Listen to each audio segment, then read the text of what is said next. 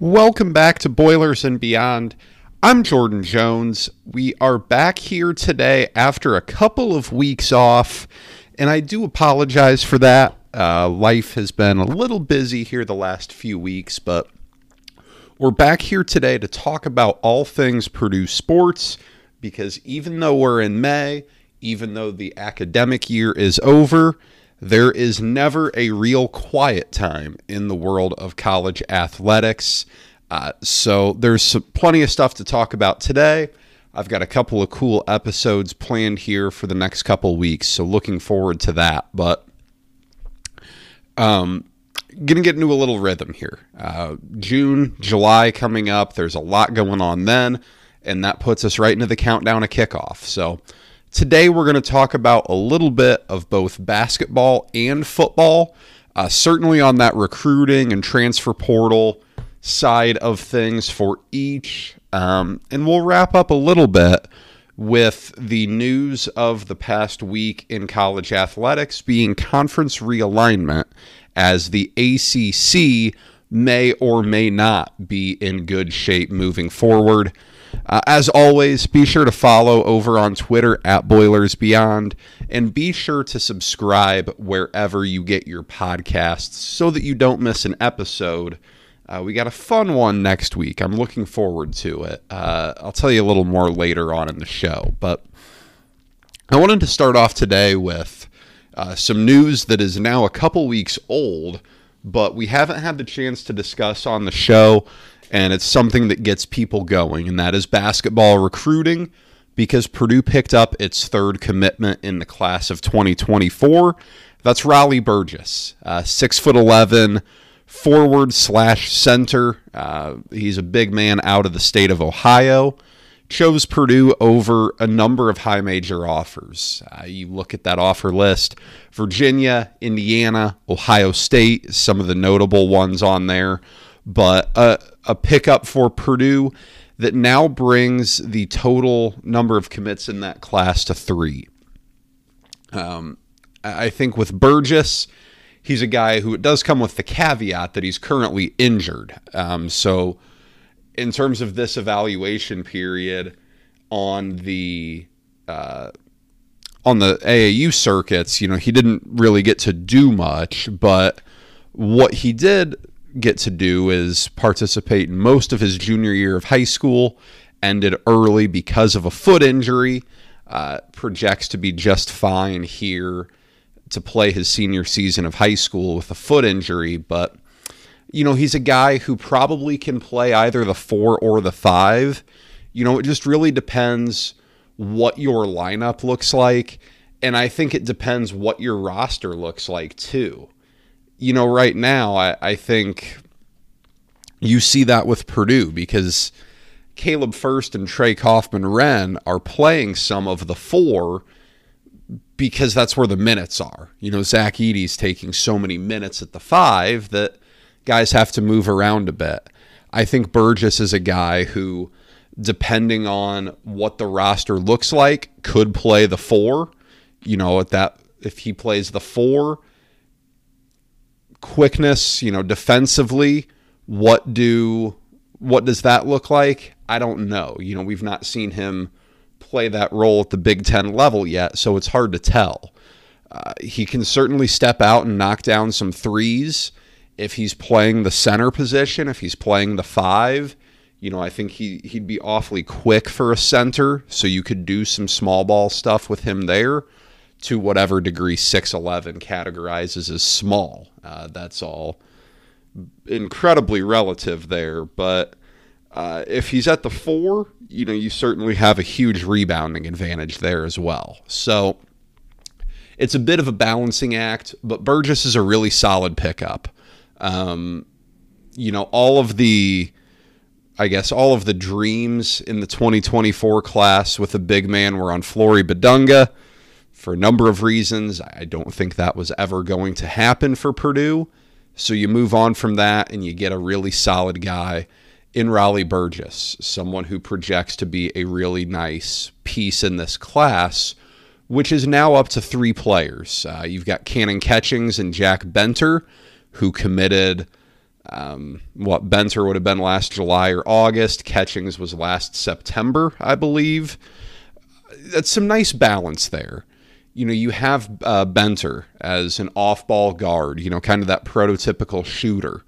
You have Cannon Catchings, someone who is a true wing, who could play the 3, could play the 4.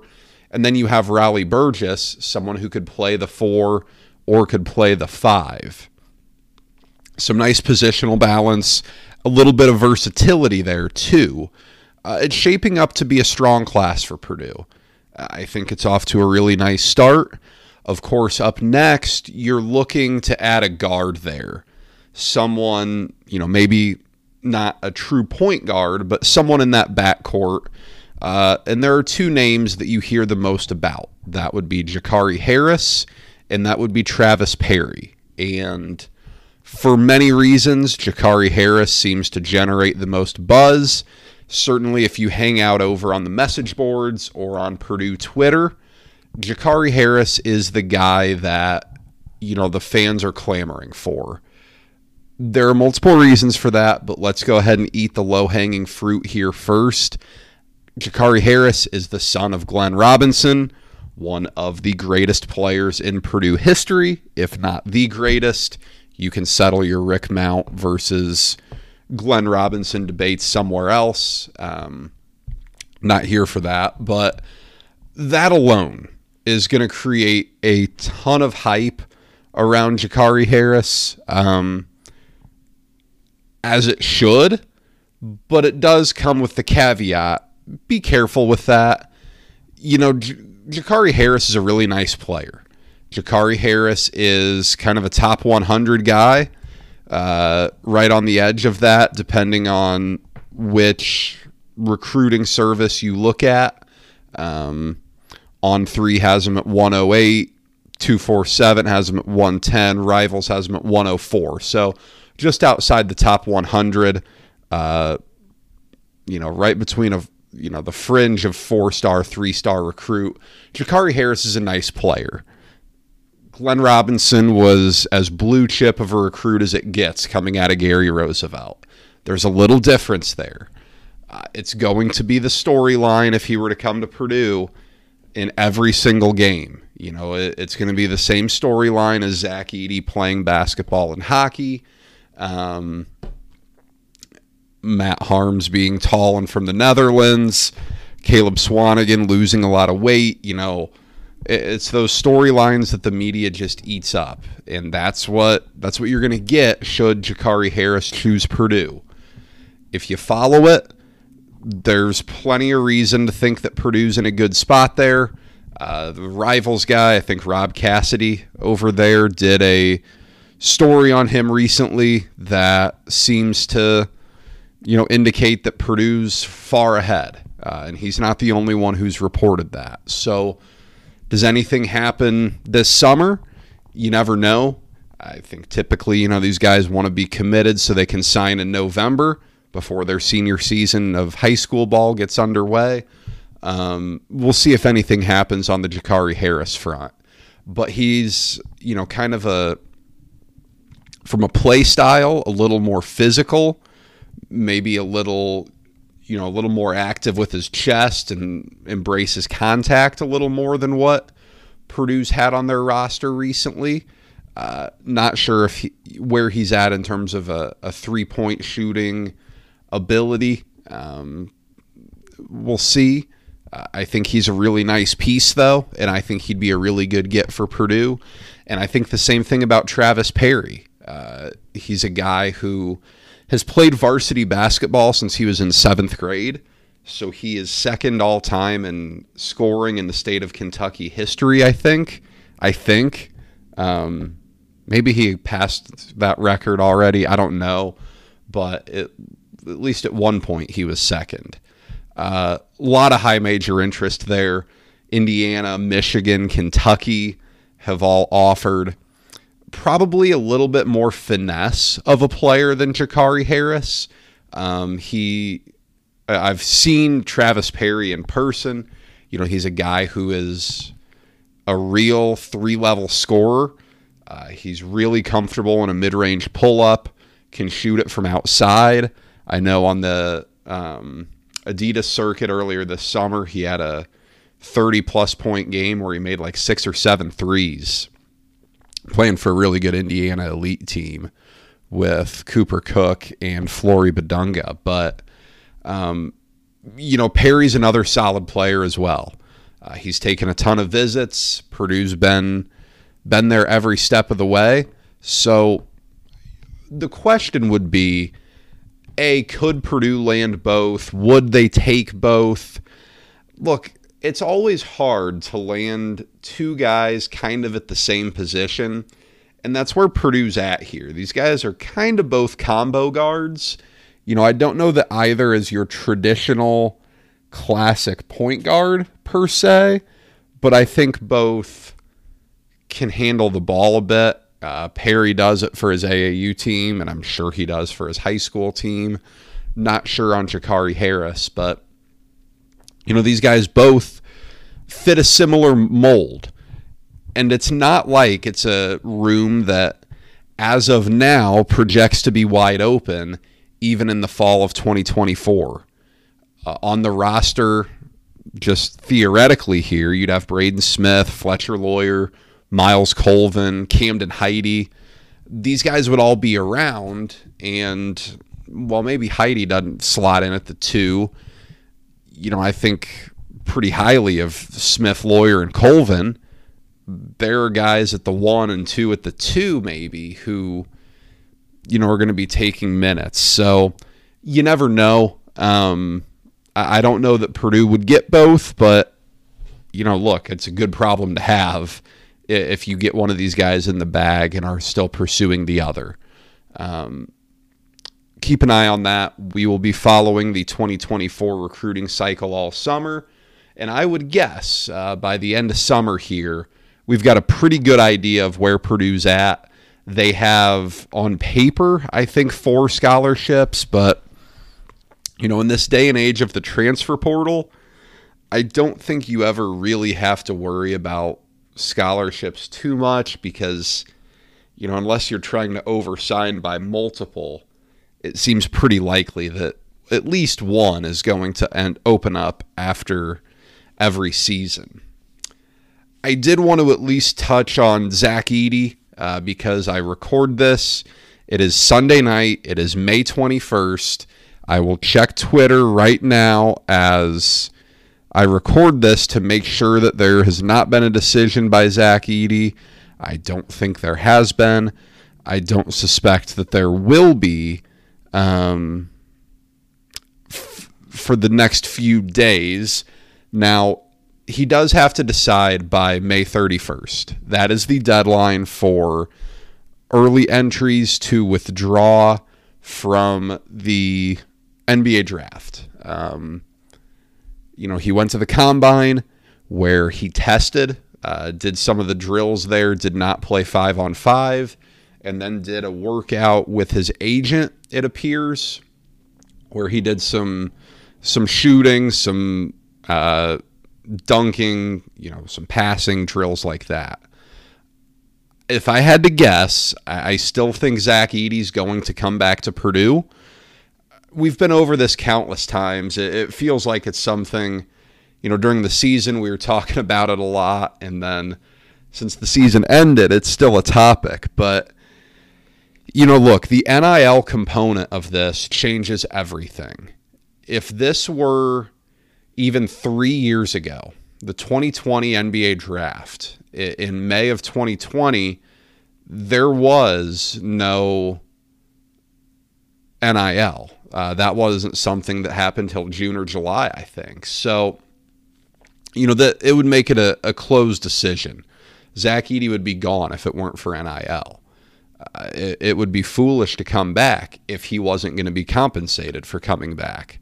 But now, I think it's very realistic, if not entirely likely, that Zach Edey would make more guaranteed money by coming back to Purdue next year than he would as a second-round pick or undrafted free agent in the NBA. It continues to speak to times of the NBA, where it is a much more free-flowing offense, where the traditional center, while I don't want to say useless to describe it, it's certainly not utilized very much. It's not a position that the NBA values. So, the NBA's lost to a certain degree there. Could be Purdue's gain, but we'll see. Once he makes a decision, and once I have the chance to sit down and record, we'll talk about just some early thoughts on the upcoming season, but I will certainly wait for Zach Edey to make his decision, because then, as John Rothstein says, we will have full clarity about Purdue heading into the season. Turning the page here to football. On Thursday, this coming Thursday, it will mark 100 days until kickoff of Purdue versus Fresno State to get the new era of Purdue football underway. Ryan Walters' first game inside Ross-Ade Stadium. And it's really going to look like a new era, too, when you consider all of the roster turnover that has taken place. It's a crazy part of the sport. I got my Athlon season preview magazine in the mail earlier today, and it's hard for anyone to project at this point because these rosters aren't finalized yet. It's crazy how much the transfer portal has changed things in the sport. Before the one-time transfer rule passed, you got your Athlon magazine, and that roster was good as gold. Maybe one guy would fail out. Maybe one guy would just, quit the team. But now there are plenty of guys in the portal. Purdue lost a player this week. I don't know that they wanted to lose. Jacob Wahlberg hopped in the portal. He was a guy who was probably projected to start at inside linebacker this season.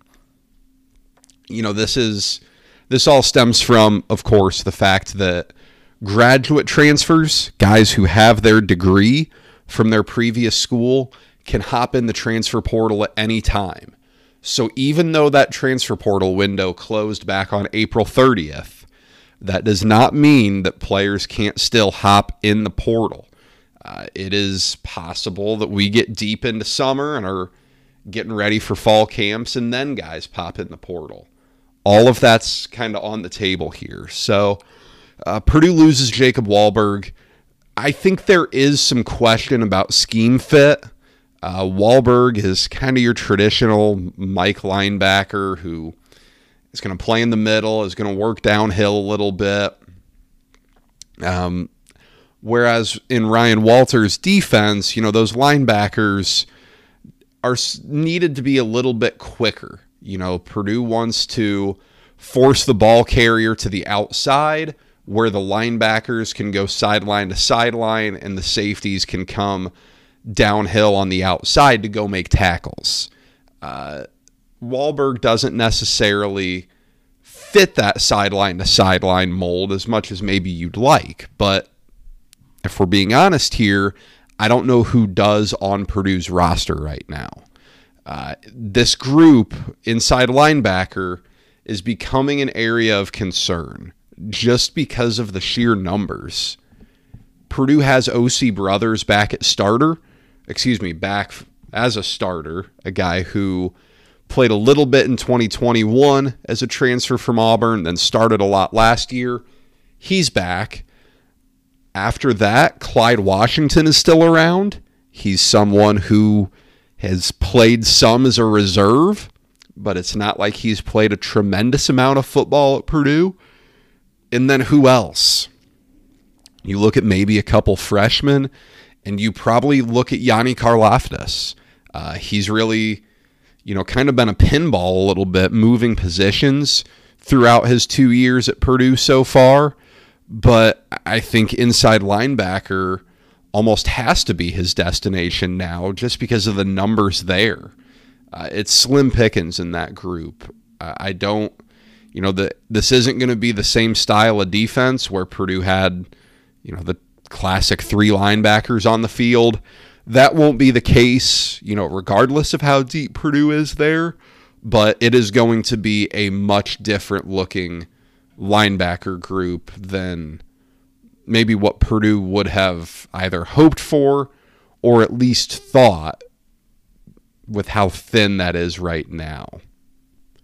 In terms of recent additions, though, just move back one unit on the defense, and Purdue has completely overhauled the room at corner during this summer, during the two portal periods.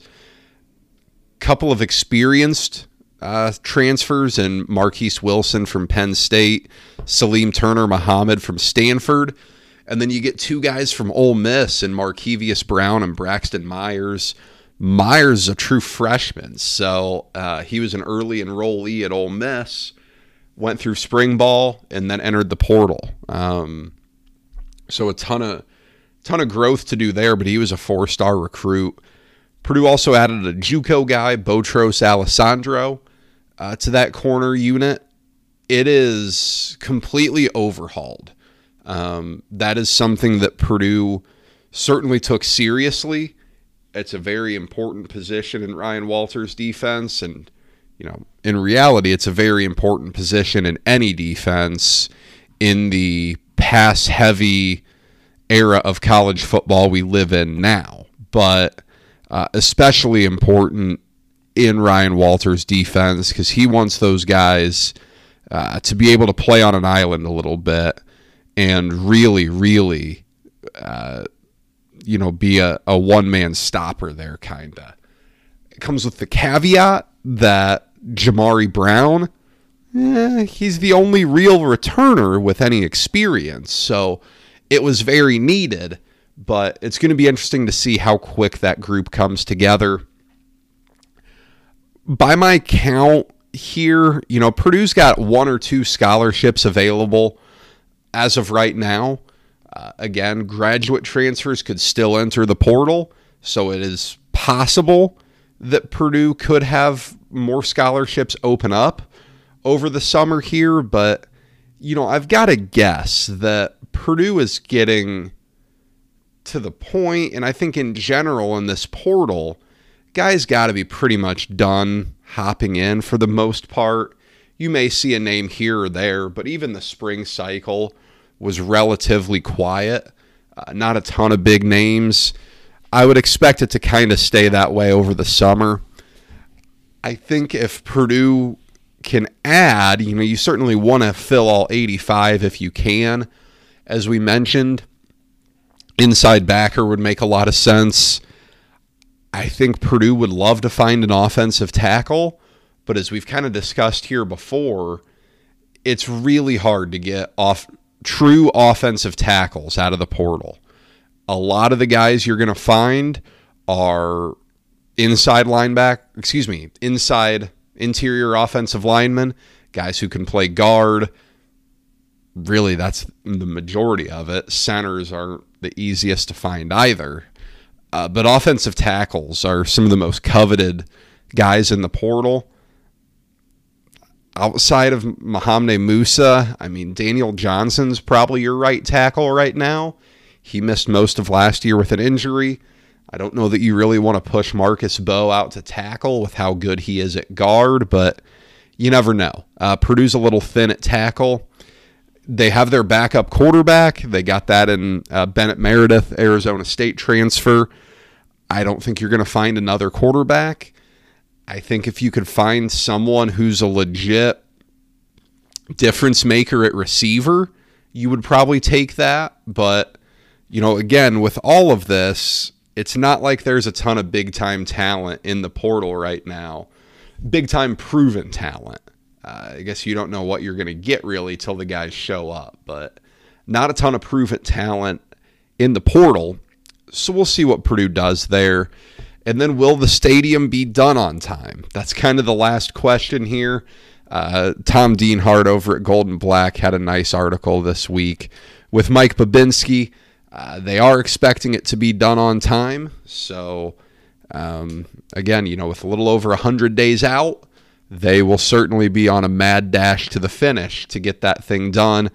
going to look much different with the Tiller Tunnel there in the northeast corner, with the students in the south end zone, with the south end zone filled with seats there for the first time since what would that have been? Was that 2013 that those were still there in the old little bleachers there? So going to be a much different stadium this fall.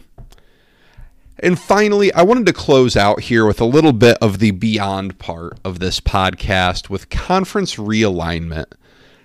The big story in college sports last week was the ACC, because it is very obvious, very clear that the ACC and some of the bigger schools, more prominent athletic programs in that league, want to explore the possibility of leaving and breaking that grant of rights.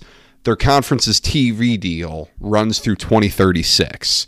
So in theory, the ACC owns the television rights to all of those schools through 2036. The problem is it's not very lucrative. It is not remotely close to what the Big Ten and what the SEC schools will make on a per-school basis from TV each year. So you've got Florida State, Clemson, Miami, Virginia Tech, Carolina, some of the bigger names in there. They're interested in getting out. I am not an attorney. I do not have a law degree, so I have no idea kind of the inner workings of this. I think at some point they're probably going to find their way out, but if it were, super easy, they probably would have done it already.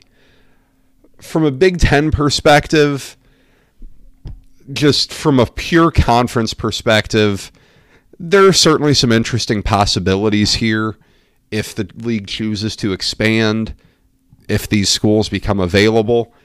I think North Carolina is probably the big one. Florida State and Clemson really just seem like SEC schools. I don't know that Notre Dame is going to join a conference even if this happens, but they'd certainly be one you'd want as well. I think, though, North Carolina is probably that one because they are strong enough in football. I don't know that basketball really matters in any of this, but it's one of the biggest brands in basketball, if not the biggest. It's a very good academic school. It's part of the AAU. It matters to the Big Ten, I guess. I don't know. I'm not an I don't know. I understand the importance of academics, but I don't necessarily know why the Big Ten gets so held up on that. But oh well, so be it. So that matters. I think Virginia maybe kind of fits in that as well. Another really good school. Now, do they care enough about football? I don't know. There are some questions there. I never know what to make of Miami. They take academics seriously. It's a private school. It's a good school. But it just feels like such a bizarre fit when you just look at their history with run-ins with the NCAA and the way that program was run for so long. It makes it feel like more of an SEC fit, but you never know. Just in general, though. I've expressed this before. I think it's the sentiment that a lot of people probably feel. This isn't fun. I don't like any of this. The college sports that most of us fell in love with as a kid, they're gone. The sport now is all about the expanded playoff. It's all about these giant TV deals for two conferences, and everyone is trying to figure out how they can get into those two conferences. The days of college sports kind of being a regional thing are long gone. It used to be ACC country was a real thing. Of course, SEC country is real. The Big Ten, the Big 12 used to be a nice little geographic footprint. And of course, you had the Pac-10 back in the day. That's just not how it is anymore. And there's no point in sitting here and crying because it's over, but it's a bummer. This is only good from a financial standpoint, though, because while the schools like Purdue are getting more money from this, that's the only positive. Competitively, this doesn't help Purdue. What does adding more football programs that are historically better than Purdue do for Purdue? It makes it harder to win there. It makes your ceiling lower. It makes everything more difficult competitively, but you get a bigger paycheck. And it's not just Purdue. If you're anyone besides Michigan, Ohio State, and Penn State, kind of the three programs that take football more seriously than anyone else in the league and are kind of on a different level in investment, if you're not those three schools, then, you're, as Bud Elliott always says over on the Cover 3 podcast, you take the check, you take the losses. And that's what's unfortunate about this, is it makes it a lot harder for the schools like Purdue to get to the top, to get to, an 8-9 win point. That's why I really tried to encourage Purdue fans last year when they got to the Big Ten championship game. Enjoy that, because I don't know when you're getting the chance to go back. Purdue's fortunate to be in this spot to a certain degree, because there are a lot of schools in the Power 5 that are maybe on the lower tier of the competitive landscape in football that are suddenly shell-shocked. But, if you're one of those schools in the Pac-12 or the Big 12 or the ACC, then you're freaking out right now. But Purdue doesn't have to worry there. But it does make it more difficult to build winning programs at Purdue, compared to some of the rest of the conference. But that's what it's about. It's all about the dollars and cents. We all get it. That's part of it. But I digress. Did want to touch on that, though. Next week, I'm going to be gone, but I will have a pre-recorded episode that will drop on Monday or Tuesday. Might leave that for Tuesday since Monday is Memorial Day. You can bask in your post-Indy 500 hangover. But I'm going to be discussing Jeff Brohm's legacy at Purdue. It's something that I kind of got some inspiration just from seeing people argue about Jeff Brohm on the message boards all the time still. So that's what we're going to talk about. That will change, however, if Zach Edey makes a decision first. So if by the time I sit down to record that episode, Zach Edey has made a decision one way or the other, then I'll push that back a week and do a Zach Edey episode first. I don't expect that to happen, though. Plan on a Jeff Brohm legacy episode, but I will fill you in on Twitter at BoilersBeyond. Be sure to follow there. Plenty of discussion there, talking about this latest Kevin Warren disaster over there right now. So check that out. And be sure to subscribe wherever you get your podcasts so that you don't miss anything all summer. Until then, guys, take care and enjoy the greatest spectacle in racing on Sunday.